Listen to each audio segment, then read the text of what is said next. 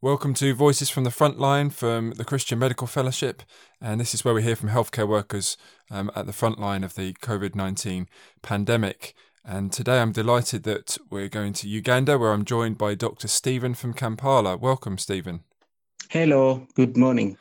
Good morning. It's great to have you with us. Now, you've got a very interesting, not just one job, a number of things that you're involved in. Could you please give us an outline from your work as a public health consultant all the way through to working with the Ugandan netball team? Tell us more.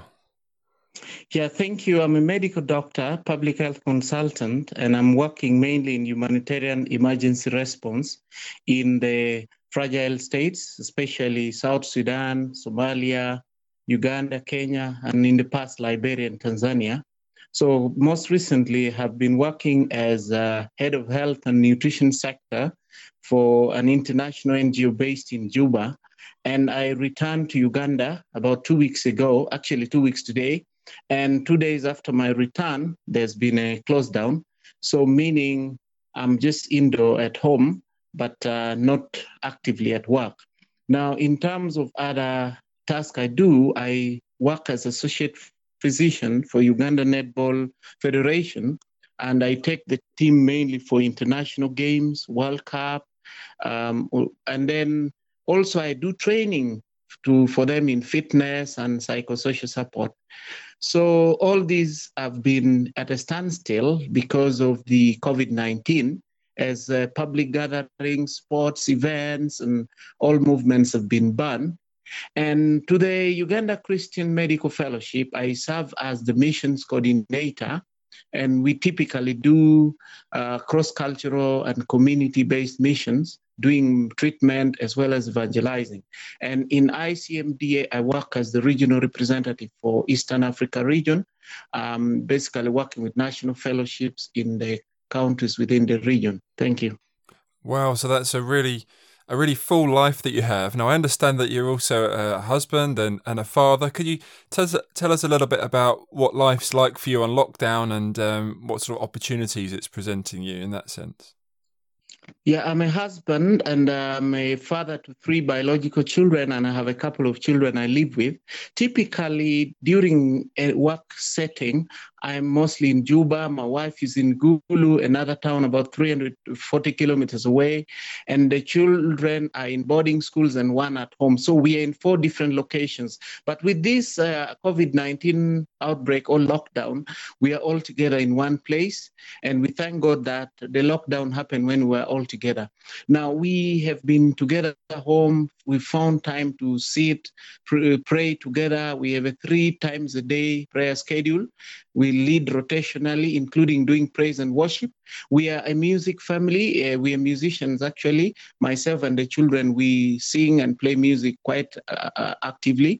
So this has given us opportunity to improve and also to pray together and study the Bible more.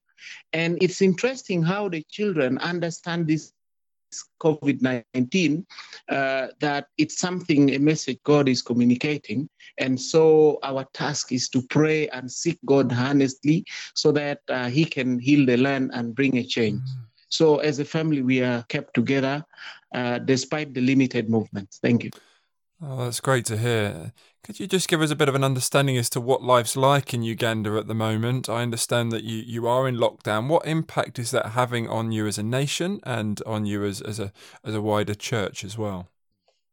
Okay, first of all, there is a mixed feeling. There is a cultural shock, kind of, because in Uganda, typically we are used to moving freely and quite associating in any way, especially church gatherings, which tends to be so crowded and probably lengthy time of praise and worship, overnight prayers, but even uncontrolled sound in some locations. But now there is total lockdown.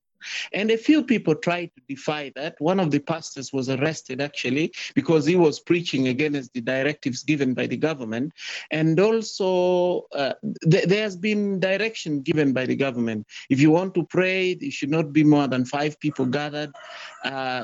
Live streaming should be done from the churches. So many people are actually doing online prayer sessions. Even at our church, on Sunday, a message is recorded and shared, and people gather in their family families and listen. But I can tell you economically, people are losing because movement is restricted, money is not exchanging hands, services are basically down. And already people are crying of economic impact. However, the government is suggesting providing food relief to some of the affected people, although this would be just like throwing maybe a bag of salt in the lake because it's a one-off and may not change much in the long run. So we have a 32 days close out and then 14 days of curfew from 7 p.m. to 6:30 a.m. You're not moving anywhere. If you're found, then that's a problem. And the police and the military are deployed to tackle that. Yeah, thank you. And as you're an expert in emergency response as a public health consultant, and you're also a Christian. What's your perspective on things as a Christian at this current time from your role? As a Christian, we've read lots of things in the Bible, circumstances that come when God has actually allowed it to happen for a reason, probably to mature the faith of the people, or to even move them to another level of prayer. For one, I see this as opportunity to get back to the basics. If I quote Psalms 11, verse 3, when the foundations are being destroyed, what can the righteous do? The other version says there's nothing the righteous can do except to pray to God and believe God for a change. So I think it's time as Christians to seek God deeper and let Him intervene, because this pandemic may not just go by science, but it really requires a divine intervention.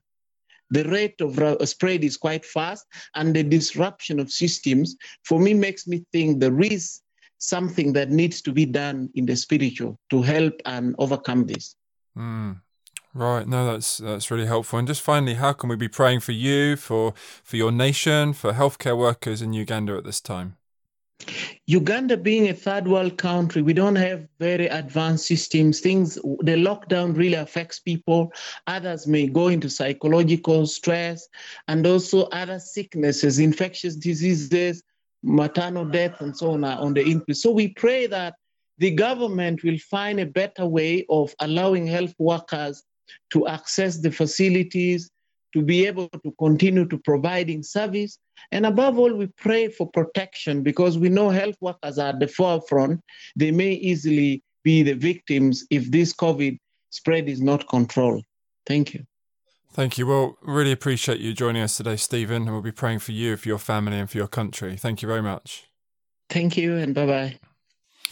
So that's another episode of Voices from the Frontline. Great to hear from Stephen, and we're hearing from healthcare workers from around the world. You can join us every day for a new story. You can find us on our website, cmf.org.uk, and search for the First Incision podcast. Why don't you subscribe, give us a review, and share with others who might be interested. We look forward to joining you next time. Bye for now.